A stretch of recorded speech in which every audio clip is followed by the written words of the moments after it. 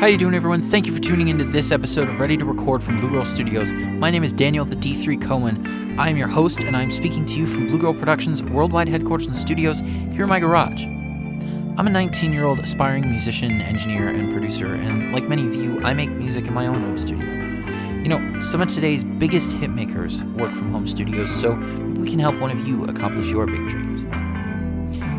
In our last episode, I had the extreme pleasure of interviewing my dear friend Craig Dreyer and got to talk about so much really cool stuff from New York in the 80s and what it was like recording then, all the way to what it meant to establishing a small project studio in the world of ADAT and eventually coming to Pro Tools and getting back to the roots of analog tape and large format consoles.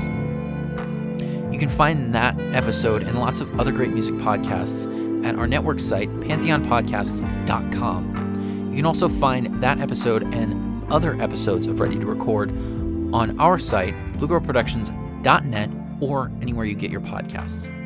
Today is a special episode, and I'm really excited to share it with you. Today, I'm interviewing Scott Wildman and Peter Munters.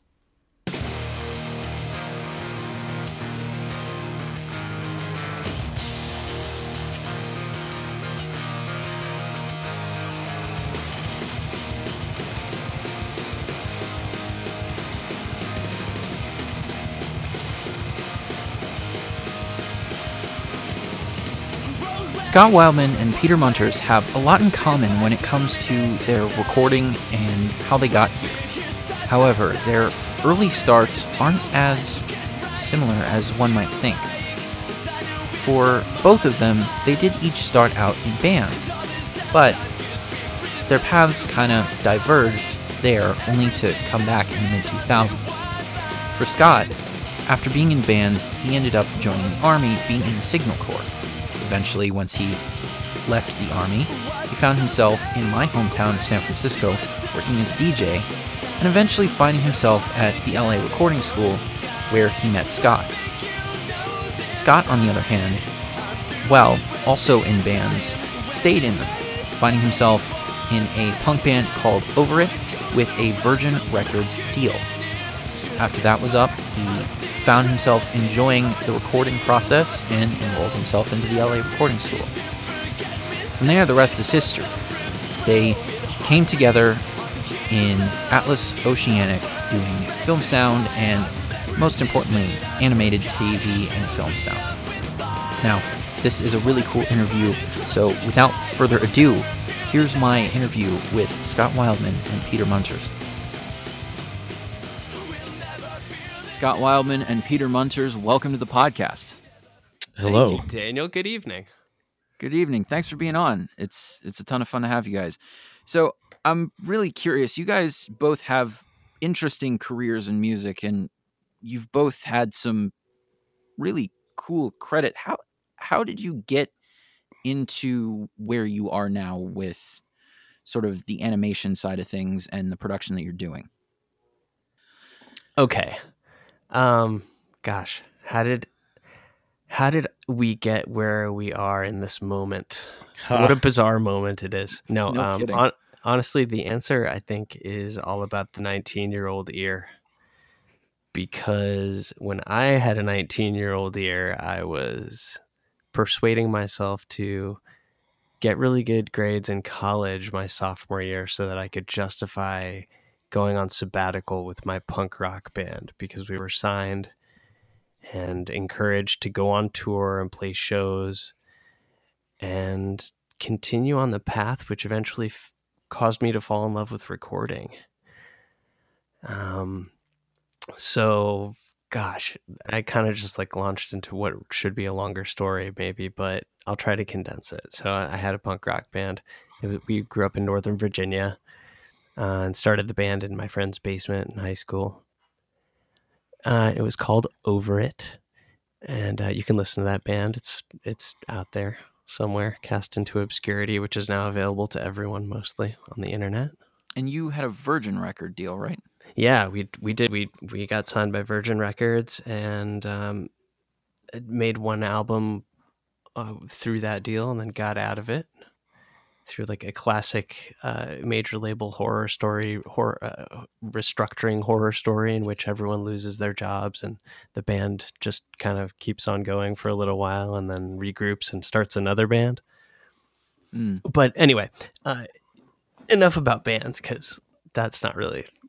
I kind of like participated in a lot of the recording and wondered what the magical buttons and lights and faders all really did without ever really applying myself to answering that question. I think I actually favored the magical thinking at that point in my life when I was 19, which I don't know. I don't know how I feel about that in retrospect, but it was awesome in the moment. Because we got to go record an album. The first time I got to go record an album in Southern California was at a studio called Audio International in Ojai with my dear friend Cameron Webb, who's an absolutely fantastic producer, engineer, mixer, and I'm really privileged to call him one of my first mentors in this world. But my band Over It came out here to record with him, and we worked on this enormous Neve console in this like really cool room, and there were instruments there from classic records, and it was just a very surreal and awe-inspiring experience to do that and be in a punk rock band doing that, just making loud noise and trying to figure out how to write songs. And I think that's when the love affair with recording started for me. But after many years of touring and doing a couple albums with that band, I decided to go to recording school because I'd been offered work in recording audiobooks, oddly enough. Even before music, I think books were really my first passion. So that kind of made sense to me. But in a moment of imposter syndrome, I thought, well, I should probably actually ask someone who knows what they're doing so that I can make the most of this opportunity. So I decided to go to recording school, and that's actually where I met Scott here, which is wonderful. And eventually, I'm trying to leave out like the boring parts. Scott's like the most exciting part, so I had to mention whatever. About 85% of the way through the Los Angeles recording school. What was our program called? Just recording in general, recording arts? Yeah, they've changed the name of it like 3 different times, but I want to say, no kidding. I think it started out audio engineering, and then it's recording arts. I went there, Daniel, because I was attracted to the range of studios. They had a nice array of gear that I wanted to become familiar with, because that's where I had kind of gotten my feet a little bit wet without really having any solid training. And I had met some new friends in the Valley who had consoles, larger format consoles, and various just like all kinds of various analog equipment at their spots, and I wanted to practice and get some accreditation if possible from good company, I guess. I don't really care about a degree per se, but just learning with people who want to learn, I think was the most targeted objective of that process for me. So I chose Los Angeles Recording School, and near the end of it, we had a film sound course where we were learning about post-production, all of the elements of post-production and the elements of production sound for film. And I made good friends with the instructor. And about 8 weeks after I finished the course, he emailed me and offered me an internship at an animation studio called Atlas Oceanic in Burbank. And so I took the internship, and I cleaned toilets and served coffee and tried to really make the best environment possible for all the clients and the operations crew as well there, and tried to really apply myself to learning how an animation recording studio worked, which was not an opportunity I'd ever foreseen per se, but when it was handed to me, I felt like kind of a little kid just wanting to peer through the keyhole at the world behind the one that had given me so many laughs as a kid. I just loved cartoons. It's true. Yeah, I mean, Yeah. and we had a professor who was really awesome at the film school named Vance Walden, who used to say, "I'm gonna ruin I'm gonna ruin the movie watching experience for all of you. It's the greatest thing ever." Yes. Yes. And you'll never look at it the same way again. Yeah, but he always used to say, "I'm gonna ruin it," with like a sardonic grin. And I have to say, in retrospect, he didn't ruin it at all for me. Like learning the nuts and bolts of and the mechanics of evoking a feeling and also hitting broadcast specs and making everything nice and clean and usable for film and TV has been a wonder-inducing process for me. I think it's really cool, and it sparked my imagination. So that's how I got to do that stuff. Through applying myself in the internship, I was eventually hired on as an operations manager there, and started to do records because I expressed an interest in them and knew that I had the strongest background there to begin with. So I started working with the actors in the booth and the production crews and voice directors, capturing ensemble and single mic records for various cartoon TV series and animation series and features as well. Cool. Yeah. Nice. Yeah. And also in addition to that, I started, I have another mentor named Rob McIntyre, whose training sort of got me in the door of sound design for post-production as well. He's a really exceptional and award-winning animation sound designer. And we worked on a couple of really cool projects together, including the Adventures of Rocky and Bullwinkle series on Amazon now, and Pinky Malinky on Netflix. It's a Nickelodeon original series. Such a weird cartoon. It made me weirder. Yeah, it definitely made me weirder. Blew my mind. I don't think I've seen this cartoon yet, but it certainly sounds like it's strange. Just, I mean, you can't judge a book by its cover. You can't judge a TV show by its title, but the title sounds absolutely strange. I can encapsulate the show and take it to a new level for you too. It's about an adolescent hot dog who is born to a family of humans. It's a genetic mutation that's occurred once or twice prior in his family lineage, but it's about his coming of age as an 8th grader or so in a suburban town in America with his friends. Wild. Yeah.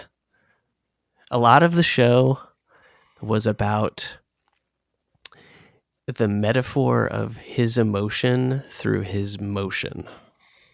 The metaphor of his emotion through his motion.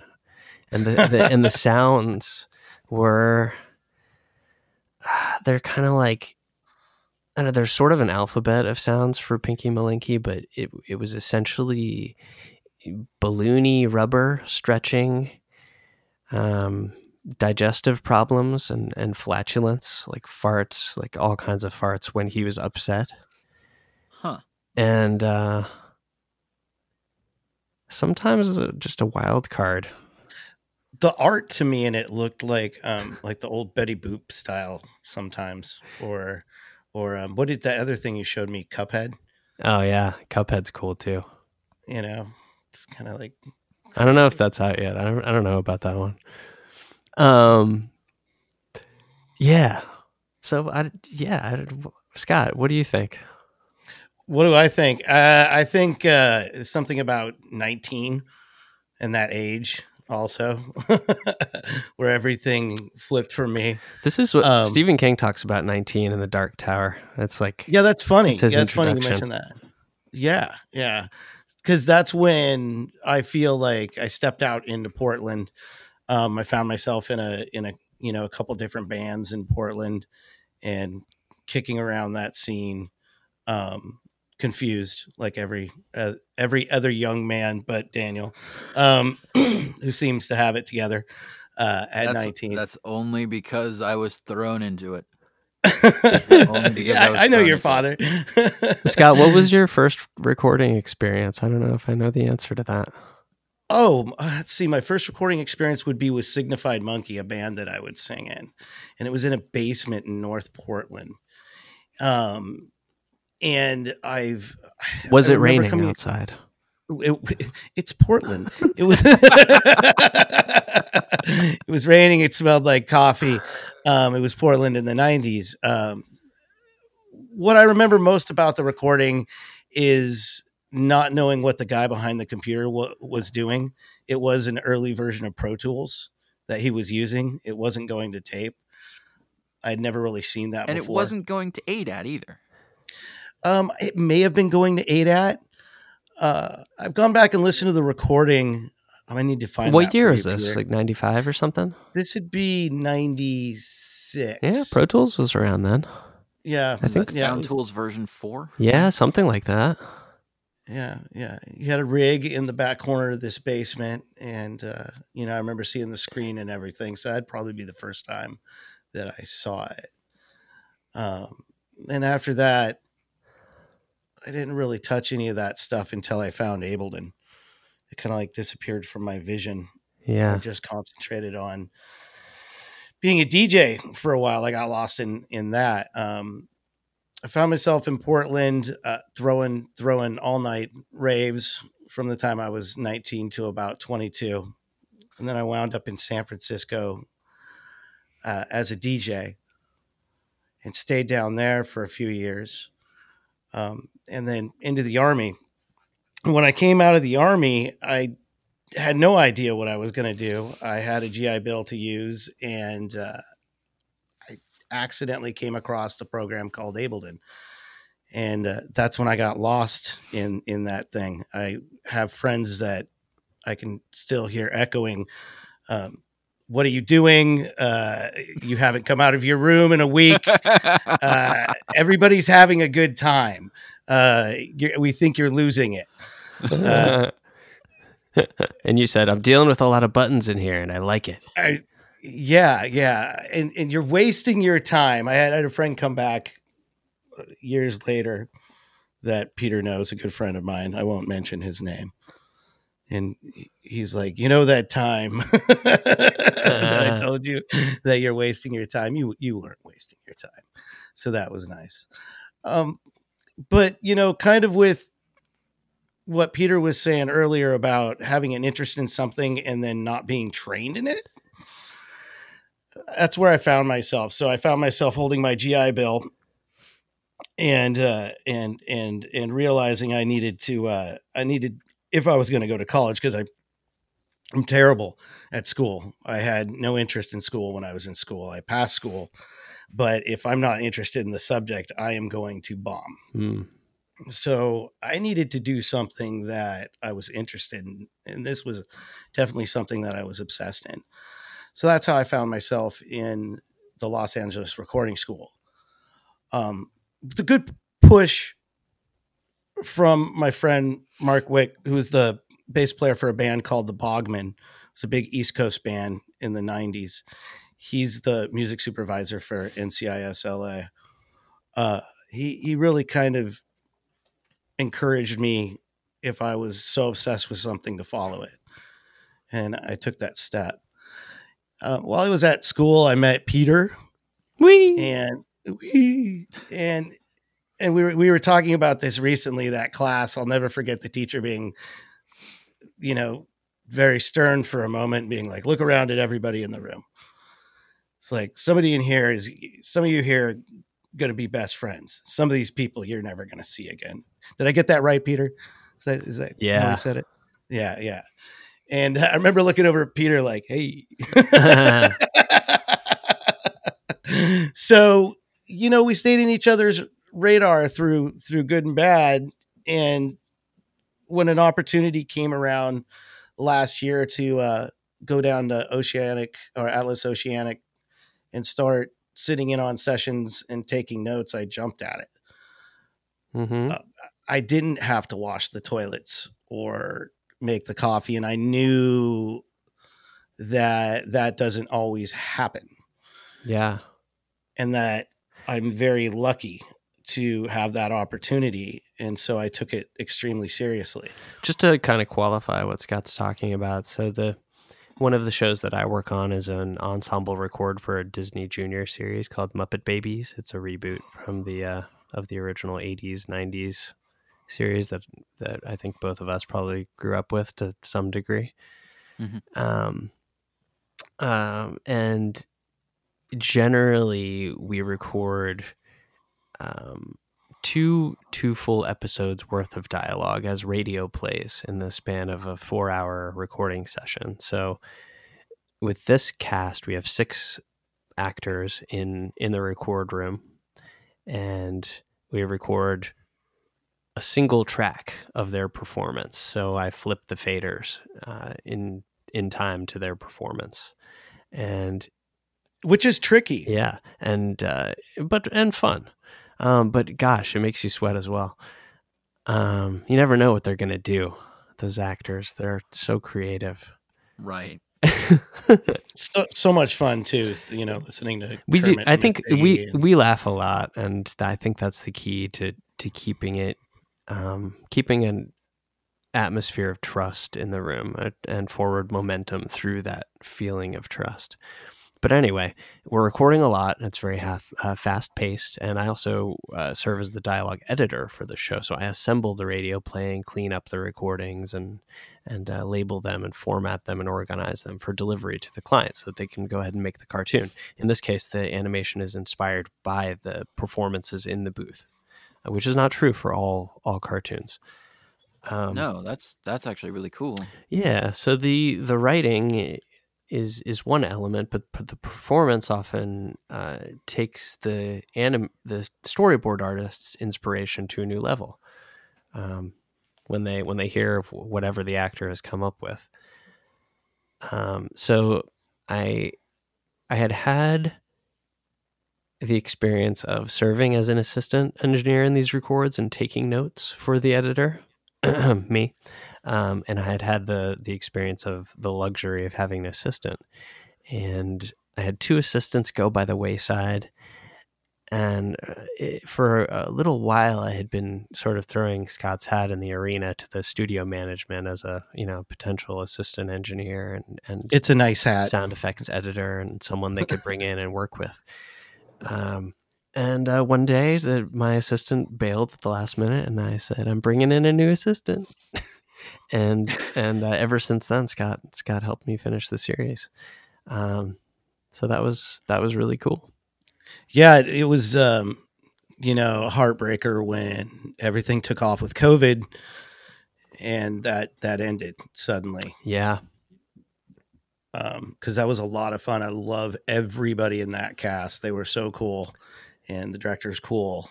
Yeah, and honestly, the flip side of that is this show was the first one to solidly rearrange itself and continue moving forward, during which time I was actually at my parents' house on the East Coast. And so I reverted back to that assistant role as I continued editing the series. And the studio owner, Devin Bowman, another fantastic, I have kind of a pantheon of mentors, but Devin took me under his wing as the intern years ago at Atlas and has been just kind of like a patient man, a very patient man. He's like, I can't figure out if he's a big brother or uncle I never had, but something like that. He's just taking such good care of me, and his spirit is indomitable with the number of weird technical issues and. Yeah. Well, yeah. I think having had a lot of mentors be called uncles, there's this thing. Some of them are uncles, some of them are older siblings, some of them are the weird cousins, and some of them are all 3. Yeah. Well, my wife is Indian American, and if you're Indian or if then every man is an uncle. Right. Right. It's the same. It's be it indigenous or the Armenian culture, everybody's auntie or uncle. It's a good thing to aim for. No, completely. Completely. So how about your 19-year-old year, Daniel? What's the story there? Well, it's ever changing. It's surprising. You know, I mean, everybody has a lot of their taste inherited from their parents. It's that duality, right? You first find your music tastes within the music of your parents and your siblings and your family and all that. Let's face it, your parents have really good taste in music. Well, that certainly helps. That's a lucky thing. And having a wall of CDs and a wall of vinyl and a wall of cassettes and players for all of them as a young man was certainly a fun thing. And then you branch out from there. When I was, and this is very, very early, I was probably 5 or 6, and I was given a hard drive of music. And I actually still have it. It's sitting in front of me in a hard drive caddy, an open one, but a hard drive caddy on my desk.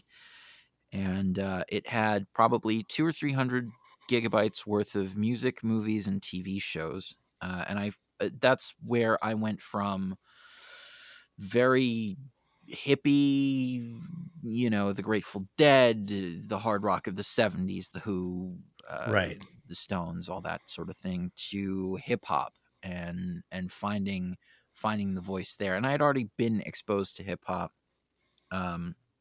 We talked about my father a second ago.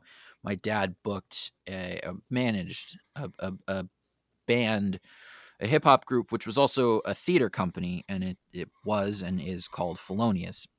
And actually, I was just talking to Scott earlier about a client that I had just had a session for, tracking horns for a song he talked about, having me and some other stuff on. And that's actually one of the guys from Felonious who I've known since, I was in diapers. Oh, that's awesome. Yeah. I'll send you guys that track. It's shape. I'll send you what he sent me as the original track that was produced years ago. And I'll send you the stuff that we added. I had my sax player, and we added 28 tracks in total, and of that 28, he added 16 of them. So that's awesome. While you're there, and that side note, since you've mentioned it twice, and I wanted to ask twice, talk about the horn recording session. Where, what, how? So, if Scott hasn't sent them, I'll send them over. I sent, my studio is based out of it's very much like Big Pink from the band. So I don't know if you've ever heard the Big Pink basement tapes, that the Bob Dylan and the band did, but that's kind of the sound that I strive to achieve, because it's a garage. We've done our best. We have proper sound drape in here, pipe and drape up to split the space. And as far as gear goes, my recording gear itself is rather limited. That's going to change in the next year and a half, just because my needs have changed and my production goals have changed as well. But as far as instruments and amplifiers, that's really where I've put a lot of my time and energy and money. So, it's a garage, but we have a Hammond and a Rhodes and a Rhodes piano bass, and an 80s Roland synth and an Arturia synth and a Nord, which I actually need to get repaired. I just found out today. Oh my. 2 of my keys are broken. But regardless, we have vintage keyboards, vintage amps, vintage instruments. I have Federa serial number 285 in the studio, which was it is on sort of a 18th birthday gift / indefinite loan from one of my father's frat brothers, who's one of my uncles. What is that? It's a bass. Cool. I've never heard of it. Federa is one of those coveted bass companies in the world. Wow, cool. I'll look it up. And I'll send along a picture of Guinevere. That's the name of the axe. Guinevere. It's the only bass that Vinny Federa ever made in this body shape ever, and even if he did, it's still one of a kind, because the second owner of the instrument took it to Ken Smith, who was a former friend turned sort of rival once Vinny Federa started his own company. He worked for Ken Smith, started his own company, still worked for Ken Smith, went away, and then Ken Smith and Vinny Federa were the two New York luthiers. Oh, wow. Making crazy instruments. So this is a bass that was a 5-string, and it has this crazy metal head shape. And then it was taken to Ken Smith in the early 90s, and he converted it to a 6-string. So it's a very one of a kind. Like you're never going to see anything remotely like this anymore. Federa. F-I-D. I sent the F-O-D, pictures to your Facebook, E-R-A. Peter. F-O-D-E-R-A. Federa, yeah. Very cool. Wow, that sounds like a rockin' garage. I'll be honest. You'll have to come up to San Francisco and jam here sometime. That's cool. I haven't recorded a lot of horns, but I know ribbon microphones are good if you can get the right kind. If you can afford good ribbon mics, the current one on my list is the Royer R10. Yeah, is that like one of the newer high SPL handling ones? It's their newer entry mic. I'm Oh yeah. I've seen the that garage. one. I can't have a pair of R101s all the time. Yeah. But I mean, you never know. Some of that high end roll off might serve you well in a garage if it was the right thing. Well, at the point where you're recording in a garage, you probably know the budget of said garage. But garages are not bad. I would not poo-poo the garage at all. Well, no, I mean Boston. Was it Boston that first? Yeah, exactly. Album Tom Schultz. Tom Schultz's converted garage produced the monolithic Boston record. It wasn't his garage though. It was. He lived in an apartment building and he rented out the basement. Similar deal. Basement. Oh yeah. Okay. Yeah, and I don't know if you've seen pictures of that basement, but that thing's crazy. Yeah. In fairness, he was an absolute genius electronics engineer. He has an MS in electronics engineering, I believe. Yeah, at the time he worked for Polaroid. Yeah, he was the head. Polaroid's lead engineer. Who also just happened to be a incredibly talented organist, guitar player, and audio engineer, and had a studio in the 70s with two 2-inch machines. The whole thing actually makes sense when you look at it. Have you quite a side hustle? Have either of you guys ever encountered one of those Rockman units?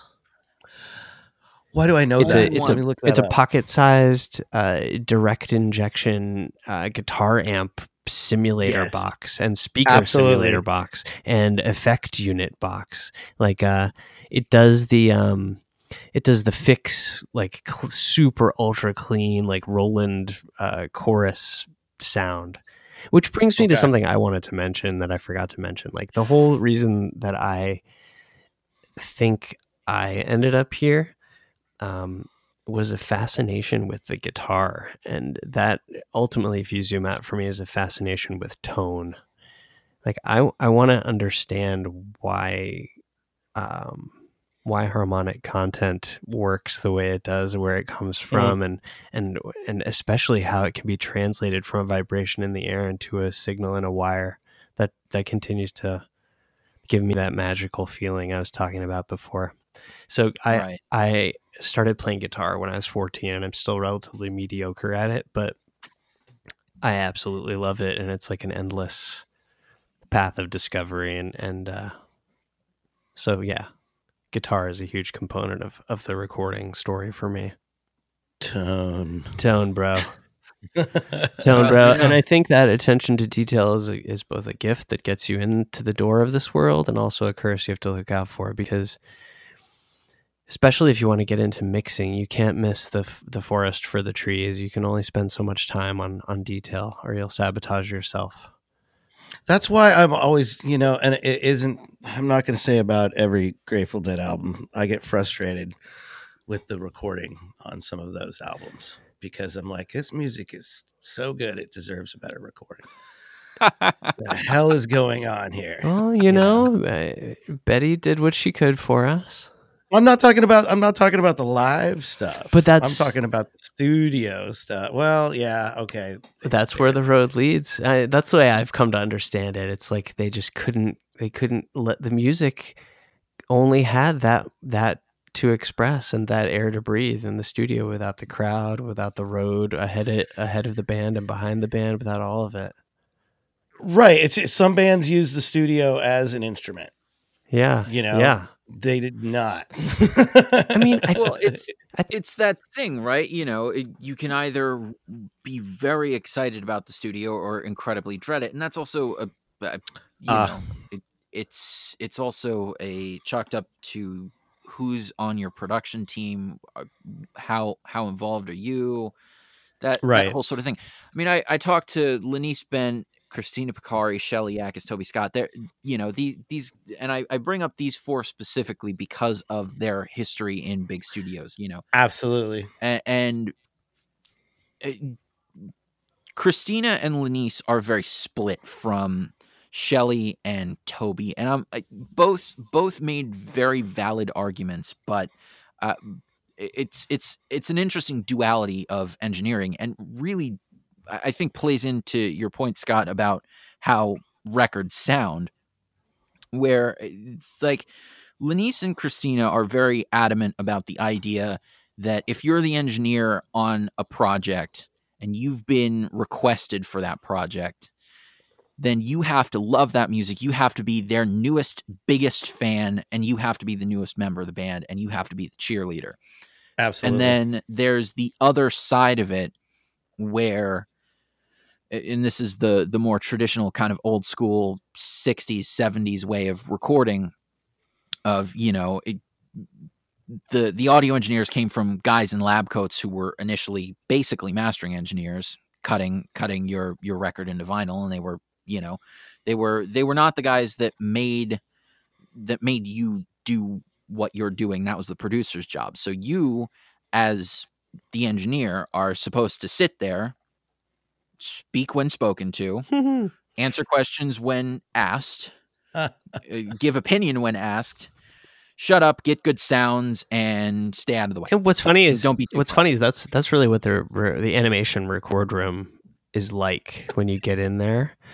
But over the years, I've become a smart ass in there. I don't even care anymore. Like, I know I'm doing a good job. Like, I think that when I want to say something silly or just like lighten the mood, I feel like really grateful to have that impulse, because I know that stress is often the baseline of emotion in that record room. So yeah, but the lab coat thing is funny, because that's also what attracted me to recording school. I saw that image in my mind. I saw that on the inside of the Recording the Beatles book at on my friend's coffee table. And I thought, like, I want to feel like I have a lab coat in my mind, at least, that I can kind of wear and feel not authoritative, but just confident. Know the things that others don't. Like, just a confident technician is responsible and makes sure that a useful creative environment is fostered. Right. I think striving to be like the guys in lab coats is good. I think, and of course, when I brought up the duality of the engineering, of course, I took each of their words and totally put them to extremes. That's just need to put that out there.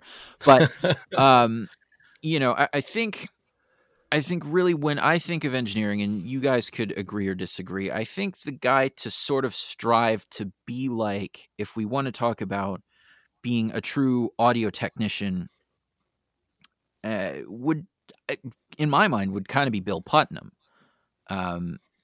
who, was a very, very talented engineer, both as an audio professional and as an electronics engineer. Scott, you're using a Universal Audio Apollo right now, and he started that company 65, 70 years ago. And some of his recordings are still some of the most important out there. And his gear is Sinatra. Did Bill Putnam invent the tube mic pre? I feel like the 610 or whatever the old classic UA one was on the consoles. It was one of the first, if not the first. It's certainly one of the first. I don't know about the first, but certainly one of them. The rooms at Ocean Way, the studio formerly known as Ocean Way, are so magnificent. Both to behold and listen to. They're just awesome. Well, and Ocean Way is no capital, but it was at Ocean Way where Bill Putnam, I don't know what record, but it was Bill Putnam and at Ocean Way figured out, right? I believe this is the correct thing. He was the one that figured out how to use a bathroom as a reverb chamber. That could very well be true. But there is also a proper reverb chamber over there, which is awesome. That sounds right, though. I know they were doing it across or up the street at RCA in the stairwell, which the space of which was actually preserved when they remodeled the building for the LA Film School. We totally neglected to mention that in the 50s and 60s, that building was the home of RCA Recordings, which is really neat. Yeah. Elvis's that's where space in there is now the and that crazy chamber reverb that you hear on those old RCA recordings is generated by, I think, a ribbon mic and a speaker in the stairwell. And you mentioned Capitol Records a second ago. The lead engineer is still there today, Al Schmidt, who's I think widely regarded as like the ultimate guru of microphone knowledge currently living.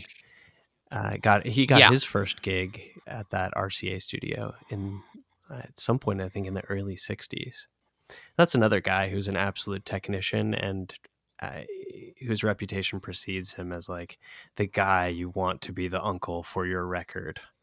Like, hey, he just cares for artists and develops artists, but he's also just like this super humble and exceptionally technically refined scientist. Well, and that's it's a fun thing to hear about guys who are not just audio engineers in sort of the modern sense, but audio technicians in sort of the truest original sense of the term. The guys who can really not only service but understand the equipment that they're using and be able to go, okay, I understand why I'm using this. I know why I like it, down to the very I mean, level.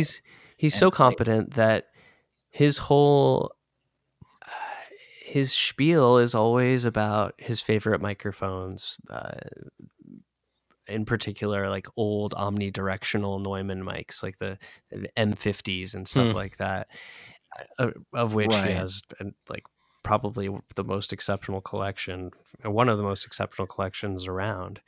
And his proficiency is such that he always talks about how the real thing is just moving the microphone an inch until it sounds right, and he just knows how to do that. And with an omnidirectional mic, you have the advantage of an enhanced high pass filtering to kind of get a smoother, more open sound. But he's so good at mic placement that he says that he often doesn't even use EQ. He just moves it a little bit and figures out which way to move it. Well, that's kind of the best EQ, right? It's all mic placement. And that was kind of a thing that was sort of repeated when I spoke to Toby Scott. He was talking about his drum sounds, and producers would tap him on the shoulder and go, "How the hell did you do that?" And he went, "I put microphones up. I didn't like the sound. I moved the microphones." How it's good. Who else is like Glenn Johns, right? Another guy that, relied on his mic placement for, right. And that's, if you're a person that uses 4 mics on a kit, you're probably going to try his method at least once in the session, if not more, probably more, depending on what you're doing. You know who else is awesome? Conversely, Eric Valentine. And I say conversely because I've been a huge fan of his work for decades, since I was a teenager, but I saw this video after he started manufacturing the Undertone audio consoles and equalizers and Unfairchild compressors and so forth. He did a video demonstrating his equalizer design on a single I think it was like an omnidirectional overhead mic on a drum kit. And he literally turned that really nice overhead sound into the sound of a polished kit. Just that one microphone and his equalizer. Super cool. Mm-hmm. Yeah. Toys. No, and that's kind of the thing, right? And I'll have to dig this video up. I need to find it because it's a really interesting look into the way in which things work, and the way where we as audio engineers started. There's this studio. I think it's in the UK, but I could be wrong. It's been a while since I've seen this video, but they run a 1-track Ampex machine and all the period correct 50s gear. 1 track? And 1 track from, What? circa the mid 50s. Run stuff through it, record through it. It's awesome.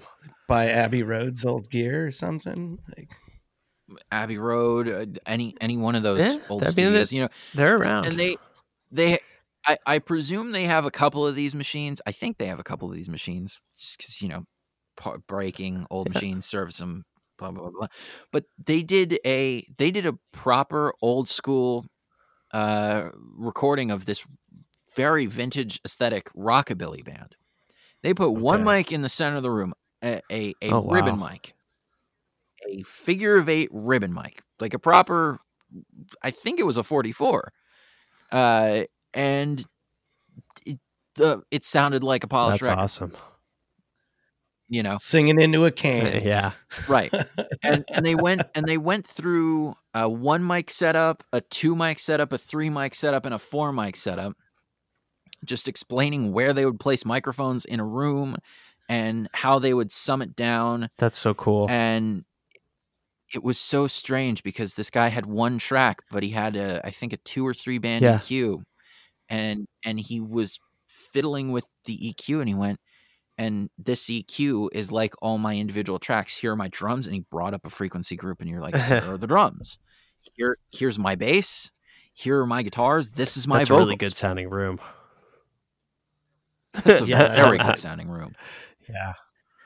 Which is, I listened to a couple of your other podcasts, and, I know you talk a lot about home recording and it's fun to hear some of the opinions that I heard on home recording, and where we're at with that. It was funny. There was a big discussion in class, BC, as I call it now, before COVID, about the Billie Eilish album that you've been talking about, her and Phineas, her brother. Gosh, those records sound so good. They pulled it off, but this one instructor was just pushing the fact. He's like, I wanted to hear this if they would have taken it into a studio and re-recorded it, though.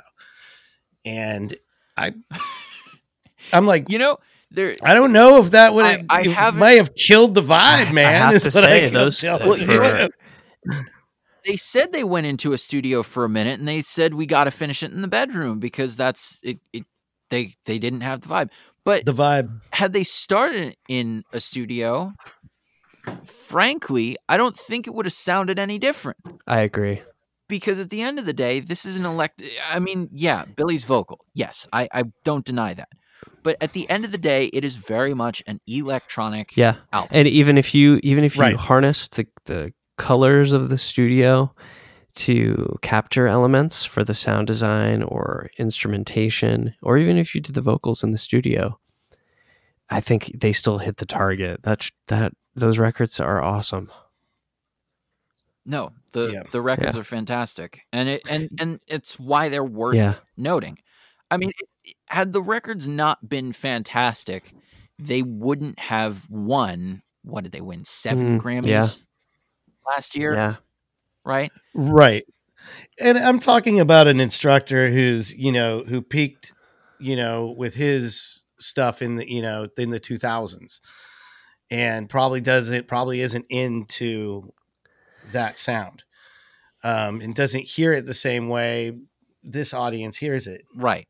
To be honest, I'm a firm believer that everybody has their own opinion, And in this environment that I've seen in the last 10 years with the change in recording and all the studios shutting down and everything, there's more and more opinions. Yeah, because there's a million ways to do it now, and nobody's Well, I dare say- wrong. Nobody's wrong. I was actually about to say that if anyone feels that the Billie Eilish record doesn't sound competitive, I think they might have the wrong opinion. Right. well, I don't talk about it that often. I don't think I've actually brought this record up, or either of these records, but he's a Bay Area guy. I consider acquaintance, maybe a friend, probably a friend. Yeah, I've known him long enough. Xavier DeFreipoles, I think is how he pronounces his last name. Fantastic Negrito, blues guy. Don't know him. Look him up. He's won 2 Grammy. He had 2 albums 2 years in a row, and he won best. He won each year he did it. He won best blues album, and he did those records in his living room. Right on. And they're all live instruments. Right on. All live instruments, all real tracked in his living room. Affordable gear. Yeah. Like I think. I'm fortunate. I have a real Hammond in my studio. It's not a B3 by any means. I have a one of the Spinet organs, the M3, which I got for free from a guy who couldn't move it up his stairs. I'm not familiar with that. Can that still do the rotary speaker and everything? Yeah, if you have a Leslie Awesome. connector, but yes, yeah, I have a Leslie on it. But You ever plug a guitar into your Leslie? So cool. No, Do it. Oh, it's Do the it. best. That's the best ever. Do it. No, I have a Leslie 120, which is a passive single rotor 2-speed Leslie, and I've really wanted to get a connector, an adapter kit, and plug my 63 Bassman into it. I've really wanted to do that.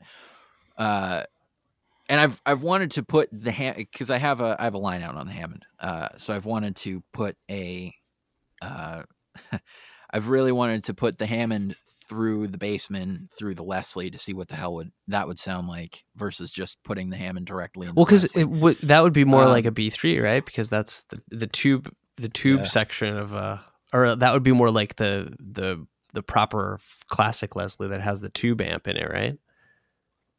Yeah. Right, more or less. I love that idea. Maybe get a growl out of it. Yeah, and it's funny. I almost got a Leslie 820 which is another single speed 2-speed, or pardon me, single rotor 2-speed Leslie, and it was one of the it's one of the Tolex ones from the 70s. That they were like solid state, take it on the road, you're not gonna break it. It was right around the time that the Hammond X66 and X67 77 came out. Roughly, I don't know if you know those. I don't know. Well, they're a little bit weird. They're a little weird. They're not super worth. Is the tone lacking on the passive one, or is it? No, the tone isn't lacking. It's strictly gain. It doesn't get as loud. That's really it. I mean, if you think about it, look, the Spinet organs all have internal speakers. Yeah. Right. Mm-hmm. So you already have the Leslie connected to a valve power section. So you really don't have to worry so much. But it's a 20-watt internal loop in the. So it won't just like scorch your face off if you want it to. Right. If you want it loud, you're gonna have to put the volume pedal all the way up and have the volume rocker on normal. Yeah. But Melvin Seals needs more organ. It's still a gorgeous. It's still a gorgeous. It's just so cool. And you know what? I know people bitch about when Hammond players hear that I have a single speed Leslie in my studio, and they bitch. They go, why do you not have a 145? It takes up the same amount of space. And I look at them and I go, do you know how easy that thing is to mic? You put 157 on it and you're done. Right on. Yeah. Okay, I didn't realize that. You know, if you want to go full stereo, you can put a pair of small caps or a pair of large diaphragms, maybe a pair of ribbon mics. But I use my Hammond, so it's not really a lead instrument at the moment. Yeah. It's a lot of filler track. It's a lot of doubling or harmonies with a Rhodes or another keyboard part. Right on. So it's very much to add thickness to another instrument, right? It's fun miking organs and pianos. It sure is. I learned by, because I was down at Hollywood Sound Recorders for a little while. I mic'd up the piano there a few different ways, and it was Sylvia Massey's book that I was. Gosh, there's so many different ways you can at approach the time. an instrument like that. It's cool. Spin-it pianos are very strange to mic. What What is a spin-it piano? I meant to ask you that a minute ago. Well, initially I was referring to a spin-it organ, which is the full console organs, at least in Hammond terms, are 61-note keyboards with Okay. Well, there's 73-note keyboards, and then you have 61 usable keys, and the bottom 12 are reverse color for presets. Oh, that's what those do. Yeah. Dude, I've been wondering about that for a long time. Wow. Well, yes. So many levers. No, I just like what my tinkerings with B3s. I've always wondered what the reverse keys do. That's amazing. Okay. The reverse keys are presets, and for each manual of the organ, you have two sets of drawbars. So B flat and B key presets are to switch between the two sets of drawbars. For percussion, you go to the B preset on the upper manual, and it's upper manual only on the B preset. And then you have two drawbars for the bass pedals. Oh, that's so cool. I had no idea. And this is a really, if you have a weird tone coming out of your Hammond, and you have, like, and you want to just shut it up, but you need to keep it on, or actually, this is the best thing. If you have a Hammond player that will not shut up, but you need the organ still hot, all you got to do is go to the organ and push the C keys on the reverse color keys, because C stands for cancel. It cancels out the presets. So it just mutes the whole thing. Mm-hmm. It won't mute the bass pedals, but nobody plays. So it just like zeroes out the thing, amplifiers on, no frequencies are activated. Right, because you have no preset sound that's programmed into the organ, and you don't. So when you hit when you hit one of those presets for the drawbar presets, do they fly into a certain configuration? No. So their drawbars are like faders. Yeah. Right. They're just a weird kind of fader, and a fader is a potentiometer, which is a variable resistor. So the preset keys are hooked up to a series of resistors, which are attached to the key bus bars, and that will go through the tones in the tone generator. So each of those has a set resistance. Now the interesting thing is, because each drawbar has a number, you can actually move around the presets in the back of the organ. And this is, some spinets have preset keys. The early ones don't. You can move them around with solder pads. The original console organs with preset keys have panels, which I believe, I haven't worked on a B3 in a while, but I believe you can unscrew and move each contact. Sounds like a pain in the ass. It's a pain in the ass, but it's not meant to be changed around a lot. But most people really don't use those presets anyway. Most people are on the B flat and the B keys, which are the two sets of drawbars per manual. Got it. There's a lot going on. Yeah. Welcome to the world of Hammond organs. Yeah, but I love that sound. It's I don't know how to describe what it does for me, what space it fills up for me, like the growl of it, sometimes. Well, and just the electric organ in general. I think back to, I think back to the band's songs from Big Pink or music from Big Pink. Oh God. What's Garth his is name? playing Garth Hudson. Garth Oh my is not playing God. a Hammond. He's playing a Lowry. Okay. And Shelly Yakis loves telling this story. Garth brought in a telegram, a telegraph. What's it called? The button for a telegraph. Oh yeah. Oh, I know what that thing is. Yeah, I'm forgetting the proper name for it. I was in signal school in the Army, and I can't believe I'm not spitting this out right now. Right, spoken like a true Army Signal Corps guy. Yeah, I forgot. Oh man! But anyway, he brought the telegraph switch, right? And he stuck it. He ran the hot signal of his organ out of the organ into the telegraph switch, and then out of the telegraph switch into the Leslie. And he took he had a variable spring on it. And at one point, I think he took the spring out. So when he bashed on the switch, it would go. So he had this organ running through a telegraph switch. That's so rad. And I did weird. not know that. Yeah, who would have? Why did you think that? It's pretty cool. Garth Hudson, you gotta love him. Yeah, I think that's been the biggest fun about getting into engineering is all the tinkering and little things you hear about. Like, you know, what was one of the first ones that got me was flipping speakers out of phase. You know, and finding out that you could do that in a recording booth, and that's how people like Michael Jackson like to record.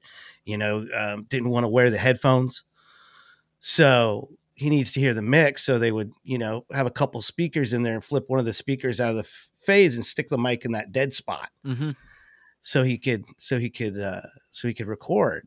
And I'm just like, that's freaky. That's science. Right. What's going on here? We try that at home. Or if you face two speakers directly facing each other. Oh yeah. That's a funny one. Yeah, just canceling each other out. Oh yeah, word. I think we did that at school. You know, yeah. We did. I was trying to remember what class that was that happened in. It was one very of the early guys. on, I think. We had some really cool instructors that left that school not long after Peter left, and like not many of them stayed. And it's funny, I don't know. They just like disappeared into the engineer neither. Yeah. Daniel, have you been working with clients remotely since things have been different? You know, I have not had very many clients lately. Yeah. A lot of the work I've been doing, frankly, is mostly with my band, and they don't really have the capabilities, but they're all local. And, you know, this place being a garage, I have enough room for them to spread out, and I have enough places for horn players to take masks off. You know, I have pipe and drapes set up, and they're just behind the drapes, so they can be comfortable taking their masks off. And we're about 20 feet away, so if I need to take my mask off to, you know, scratch my face, I feel safe. They're behind a curtain. I'm sitting not even facing them at a desk. You know, that's good. So. Yeah, San Francisco has the luxury of having those big, long basements. You know. Either you're in a house like this one, or you're in a tiny studio apartment with 10. No, it's 2021. About 15 roommates. Yeah, I know. I always dreamed about it. I think the first time I went into a house in San Francisco was your guys' house. I'd never known anybody that lived in the city prior to that. And it was your birthday about like 13 years ago. And I remember you took me down and showed me your setup down in the basement. You had drums. I had and a bass. I think you had a bass. I presume at that point I had already gotten the kit from Zig. Yeah, you had a kit. Yeah. And you were keeping a beat, and I'm like, good Lord. What part of town do you live in? I live in the Sunset District. I'm a mile and a half from the beach. Cool. I can't get to sleep tonight at night unless I've seen your dad's daily posts at the beach. I'm like, he's always got great commentary. People fishing, enjoying the day. Yeah, it's lovely. No, I think that's the only thing that keeps that man sane at this point. Yeah. Well, I'll tell you, I miss seeing people in a studio environment and going in physically.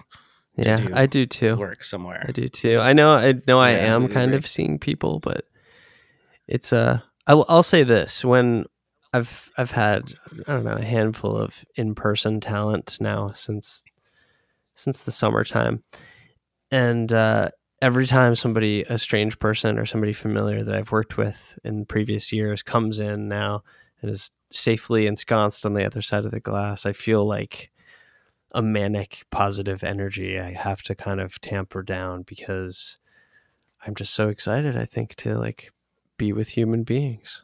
And I kind of fancy myself a solitary person, but I still just cannot deny that feeling. I mean, it's given a lot of time for creativity, though. We found our side hustle with being around animation and realizing we wanted to write something. And I've watched it in other people. I have friends that have completed music projects that knew they were working on for a long time. And stuff that they said that they were going to do a long time ago and never did. That stuff is I'm glad you done. brought up the writing things and what you've written. It's a really interesting story. How did you come across the idea of writing this script, and what made you hone in on the story that you've written? Oh, that was I think it came out of a midlife crisis type event. I had decided I was going to move down to the Florida Keys for a while and live on a boat.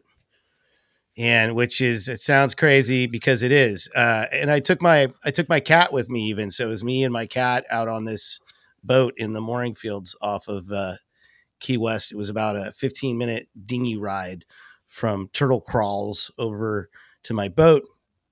And when I was there, I met a lot of really colorful locals, or conks as they like to be called, and learned a lot of things about local sea life. And when I had stone crab, I asked about. I'm a curious guy. I asked about how they fish for it and everything, and they described to me that this is a crab that's sustainably fished because you can remove its claw, and they let it go and it grows back. And immediately my mind goes to, well, how does the crab feel about this? That's terrible. You're you're running along, you're having your day, and somebody rips your arm off, and I'm like, that's, fast forward, to me and Peter chatting about it, and well, I've never had. I never got to try stone crabs, and it's hopefully the moment we can go to Key West and party, we'll seize the opportunity.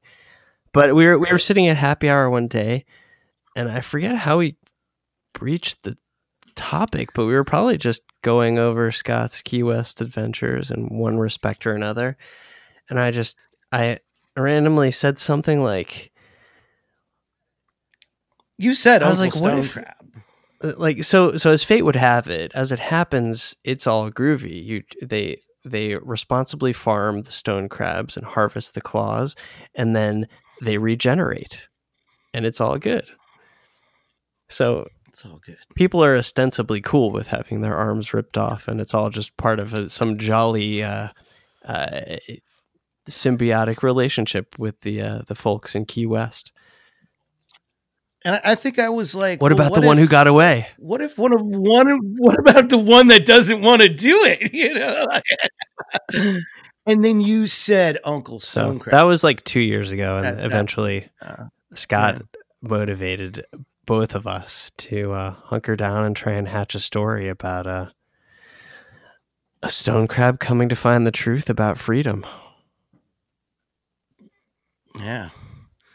And, you know, I think it was probably my favorite part of the summer and into the fall was sitting down and doing that. Kind of kept me sane through all. It felt of very this. good to be productive. Yes, it did. So yeah, time to keep working on that. You know, and it may, you know, it falls into some political territory a little bit, you know, with the story. Not obvious, you know. I mean, they're building a little wall around this community out of their own claws. That's dark. It's a dark story, but you know, I really want to see it through, and hopefully, you know, we're starting to show it to people, and I'd really like somebody to bite, and I'd like to see this come to life. It's a cool story, man. It's funny, and I really like your picks for who you want to play some of these characters. Yeah, and that's good because when you're writing a breakdown, it gives you a visual when the person reads it of those characters and can kind of put them there. Yeah, I mean, if you read the Commodore, we've got Owen Wilson as the Commodore, and it's perfect. I see him every time when I read that. Well, you know, so. I found it especially funny. There's a lot of big names here, and then I see the mayor. And you know the mayor, the guy from the Grateful Dead, Bob Weir, Willie Nelson, or a dear old friend of all of ours, a guy named Tom Pinatelli. Yeah, I mean, Tom's voice, and Peter noticed it heavily too. Lovely, he's got a resonant, great voice, sarcastic. Yeah,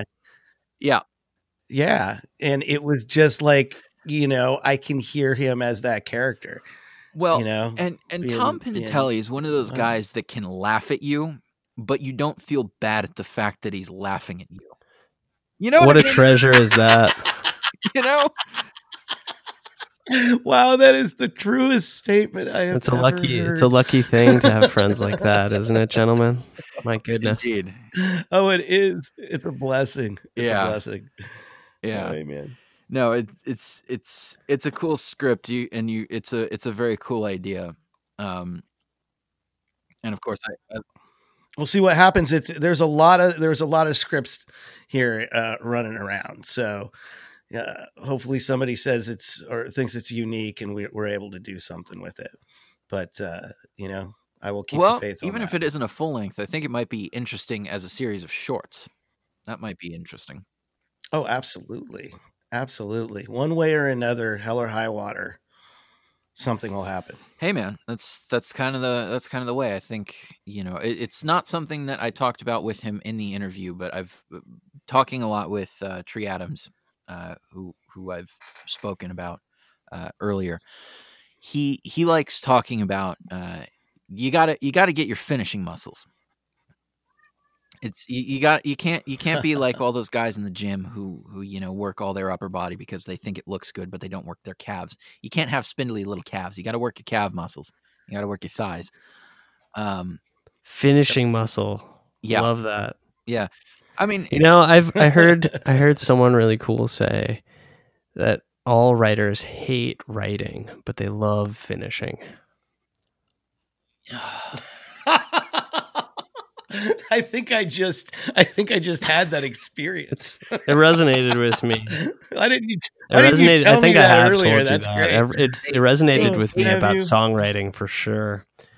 Well, they hate writing, but they love finishing. Sounds like someone who is a very cunning linguist and an incredibly master debater. Really, yeah, right. Quote. Well put. Yeah. Well put. Yeah. You know, I think the opposite is true for me, and I think a lot of people in my generation, they love starting projects, and I think I could probably tell you how many projects there are close to 20 or 30 unfinished projects that are all started in various stages of working or should be finished. Few of them are finished. You know, they're releasable, and you could, I'd probably even venture to say you know, maybe add one or two things, build a vocal line for them or whatever. But as an instrumentals, they're they're releasable. But, you know, it's like you start a project and then you sort of have the inspiration for that project for a while, but you need to write more parts. You need to flesh out the arrangement, all that sort of thing. And then you just sort of forget about it after a while and move on to the next project. Sits on the shelf for a while. Now, I think Tree's assessment of you got to just finish it is a good thing. And actually, another friend of mine, Will Magid, drove this home as well in an episode that we did together, where he very blatantly said, "Polish the turds." Yes, I love that saying. Everybody says you can't polish the turd, and then he just comes out and goes, "You gotta polish the turds." And he used this song that he had an Afrobeat band, and this Afrobeat band had a song on their record, and it was his least favorite song, and they just sort of did it for sake of, well, we have the song, it's worth recording and finishing. And that song got chosen to be in a video game, and that's. It took them 8 years, but that thing paid for their album and they're profiting off of it a little bit. Not much, but, it gave them some kind of financial freedom, especially now in pandemic time. So, yeah, it's their least favorite song, and that's the one off that entire album that's making the money. So that happens more than you would think. I'm not surprised that you'd say that. You got to strive to see the potential in everything, right? Exactly. Yeah, that's a cool story. There's number one songs out there that bands have had that people, that they didn't want to put on the album and were almost left off, or somebody said no and they said yes, and it's like, and then it's the biggest hit. You know what? Sammy Davis Jr. There's a great Sammy reference, and I can't quote it, but from what I've heard, one of his biggest hits was a cover from Willy Wonka and the Chocolate Factory, the Candyman. Candyman. I was about to say, yeah. Hated that song. He hated that song, especially once it was, in the 70s, and he was singing it in the 70s at the height of sexual freedom and drug use and all that stuff. And he's like, the Candyman is, the drug dealer, and he really, and he was the hip guy. Being a hip guy, he really did not want to sing that song. No, I do believe the band, they recorded in his pool house. That's where like Ophelia was recorded, was his pool house in LA. Yeah, which was it his pool house? It was definitely a house. Shangri-La Studios. Oh, it was Shangri-La. That's right, Rick which Rubin. Is now owned by Rick Rubin. Yeah. Yes, you are absolutely correct. Yeah, and actually, if you go, I think they did it at Shangri-La. There was an interview that Rick Rubin did with Kendrick Lamar, and I think they did it in the yard of Shangri-La. Yeah. I've seen a couple of those. I think that's where he interviewed Bobby, right? Yeah, I thought that was out in the yard. It's a good place to do in Malibu. Hell yeah, it's gorgeous. Gorgeous place. I mean, Rick Rubin is he's a mystic at this point. Well, he already looks like he's one of Gandalf's cousins with his whole vibe. Right, but go and look at Rick Rubin, 1987. Oh no, Rick Rubin. And this Rick Rubin. He could definitely tell you if the band played it well. Yeah. He continues to do so. Absolutely. Rick Rubin, I think if there's any producer to strive to be like, it would definitely be Rick Rubin. I mean, his production credits, he's done everything. He really has. Yeah. The commonality is a certain bar of performance, and gosh, what is it? Just he gives people a space, man. He gives them like the ultimate space to be creative. If you're not calm in that situation, Yeah. I don't even know. You know what I Yeah. mean? Like, he's a no cell phone. I'm going to isolate you. I'm going to give you the most chill space ever. If you need sand on the floor under the piano, there's going to be sand on the floor underneath the It's like piano. all of those hit records, whether or not it's Chili Peppers or Beastie Boys. He did Beastie Boys, right? Mm-hmm. He did Was that him? Beastie Boys. Yeah, He did Beastie Chili Boys. Yeah, Peppers, he yeah. did- And Tom Petty, all yep. of that stuff. It's like the artist's ownership over the material is so unassailable. It's like just perfect, like the distillation of the most perfect performance. Like it's their song, and it's just everything is delivered just the way it needs to be. Right. And I think that's kind of what you're saying about him giving them the right space, Scott, and also just being like, "That's yeah. do it this way." Yeah. that should be the good producer, right? Yeah, for sure.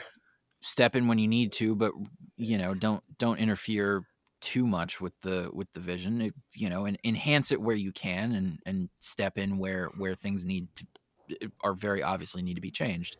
It feels so good to trust someone who knows like that too. Right. Yeah. As an artist, I gotta say it can be really, you get in your own way so much when you're trying to just get the perfect take or hit the perfect chord, and sometimes you just need someone to like push you through it onto the next one. Mm-hmm. No, completely. I remember so many moments like that recording in a band. It's definitely a thing. This is why us recording types end up being psychologists as well. I find, I'm probably not going to include this, but I find that I don't understand why. Maybe it's because I'm a recording engineer, but all of my friends come to me for dating advice. Apparently, I'm record producer, and on the side, I'm the relationship expert. You're easy to talk to, man. Which I find completely crazy because I talk too much. No, man, you were talking when I met you. Like you were a chatty young man, and I was like, that's the articulate young guy, right? I mean, there, go figure. Go talk to the guy who makes things work. Yeah, this is how it happened. Yeah. Sorry, Scott, I didn't mean to talk over you. Oh, no worries. Oh man, no the king worries, of making things work. You should hear my raw snare sounds. Talk about making things work. Oof. God. Speaking of which, that's awesome. that's a thing that I've found a lot of home recording guys get a problem. That's a problem area for a lot of recording guys. Yeah, Drums. Home recording guys really have a hard time with drums. It seems they can get guitars, they can get vocals. If they have pianos, they can do pianos, but they really cannot do drums well. Not always. It takes a long time. Have you seen that? Is that if you want to remove the room, go ahead, Peter. It's hard to remove it completely, and if you want to use the room, it takes some focus to make it work. Yeah. And that's drums, right? You can either go for an anechoic sound or the closest thing you can to reducing the ambience, or you can use the space you have. Right. And end up doing replacements anyways. Replacements, supplements. People look at it different ways. Right. Well, I think my favorite thing is when if you're going to use samples in addition to the drums that you have, not replacing things. Replacement, layering has always been a favored technique for me, and something that I've been doing a lot more of. It's certainly the school I come from. Well, yeah, I mean, if you're gonna, it's kind of the best of both being old school and modern production, right? If you're gonna have a hybrid, if you're gonna have a sound, you should probably commit to that sound. And if you need to modify it or add something, you can layer on top of it. I mean, that's the whole thing with what I was doing earlier today. It's not drums, but saxophones. I have 3. There's one line that I have 3 of the same exact line played nearly the same.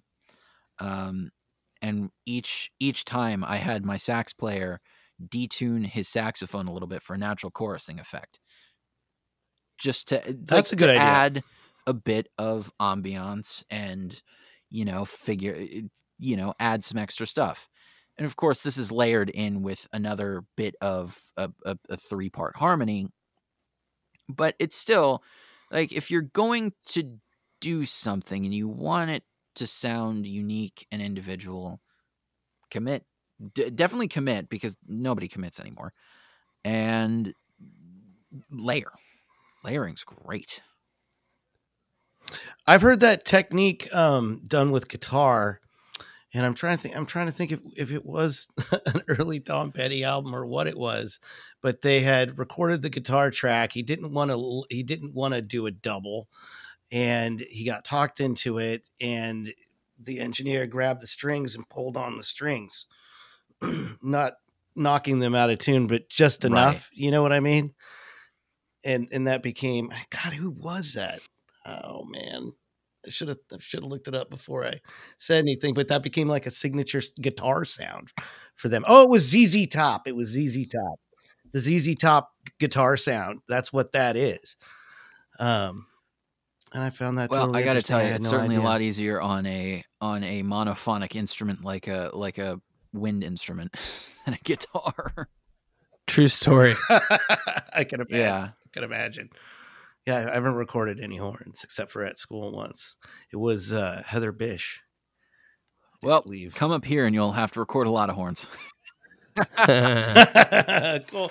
Man, I'd love to come up there when this thing is over and see you, and I'm sure we'll all end up at shows or something.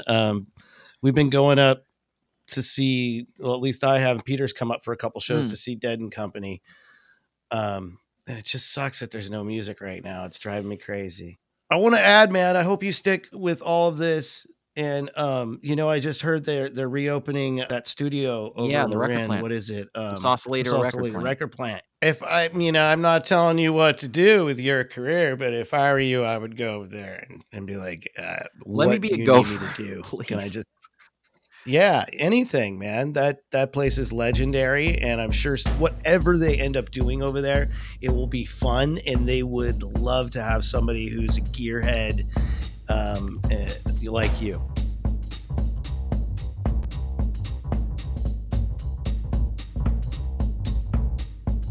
During my time doing this show, I've gotten to talk to a lot of different people with a lot of different jobs in the recording industry.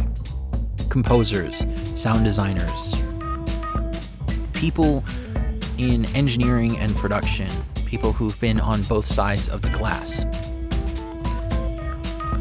This time, I got into a whole new part of the audio recording industry that I never really thought of. This was especially cool because it allowed me to start thinking about new questions that I hadn't thought of asking before. Scott, Peter, thank you so much for being on the show and shedding some light on this really interesting part of the industry I never really perceived before. Also, I'm glad I could shed some light for you guys on how Hammond organs work and how a Hammond organ player is kind of like a programmer and a space shuttle pilot. For all of you interested in finding Scott and Peter, check out Shinebox, Scott's SoundCloud, and check out Peter's band Over It, which has some really cool punk rock songs. Also, check out their work on Muppet Babies and some other really cool works in the animated realm, and be on the lookout in the next couple months, years, and so on for their own original animation, The Ballad of Uncle Stone Crab, which I think you'll all really love once it comes out.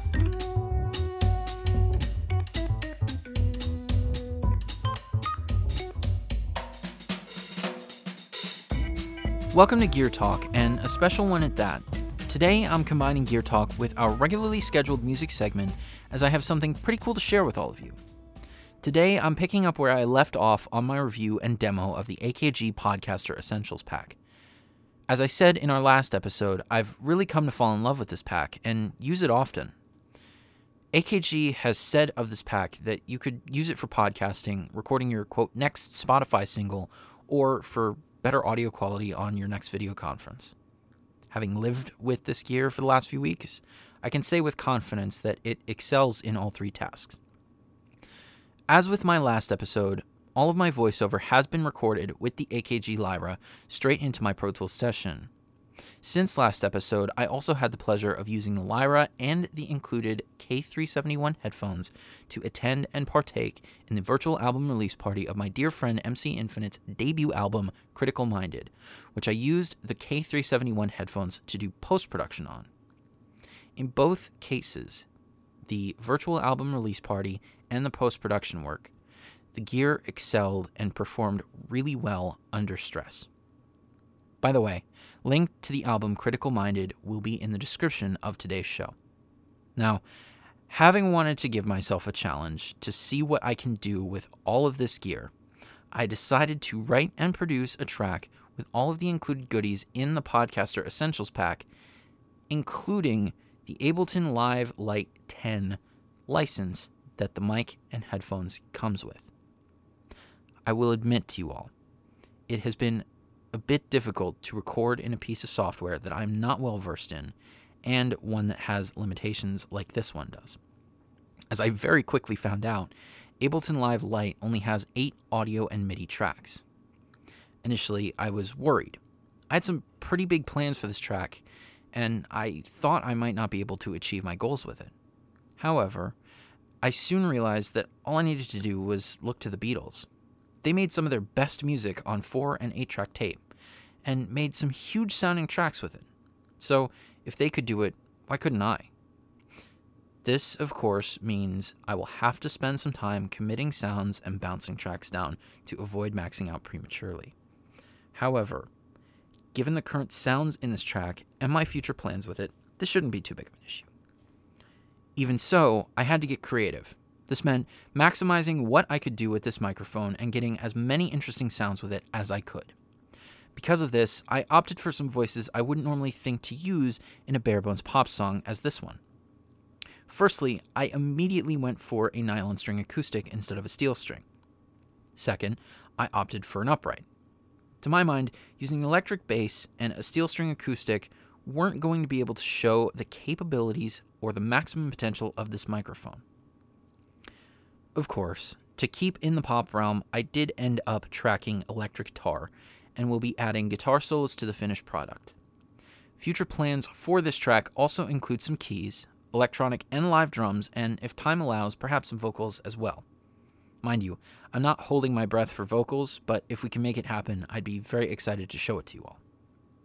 Stay tuned for the next episode of Gear Talk, where we will hopefully have Scott Wildman returning to give us some tips about producing music in Ableton Live and possibly collaborating on this track. For now, though, here are the rough mixed basics to this yet-to-be-named track, consisting of guitars, upright bass, and alto sax. Enjoy!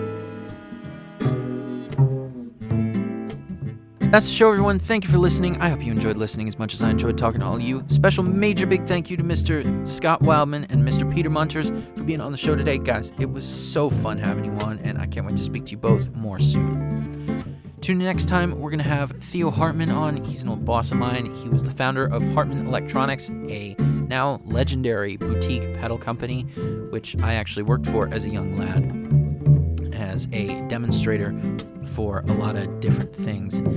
We're going to talk about that and much more, including his upcoming and current EPs and some interesting talks about how he got into music, then architecture, then back into music. As always, there will be more gear to geek out on and more music to share with all of you, especially next time, where we will finish up our AKG Lyra and Podcaster Essentials Pack demo and review. I think you'll be really excited for this. I certainly am.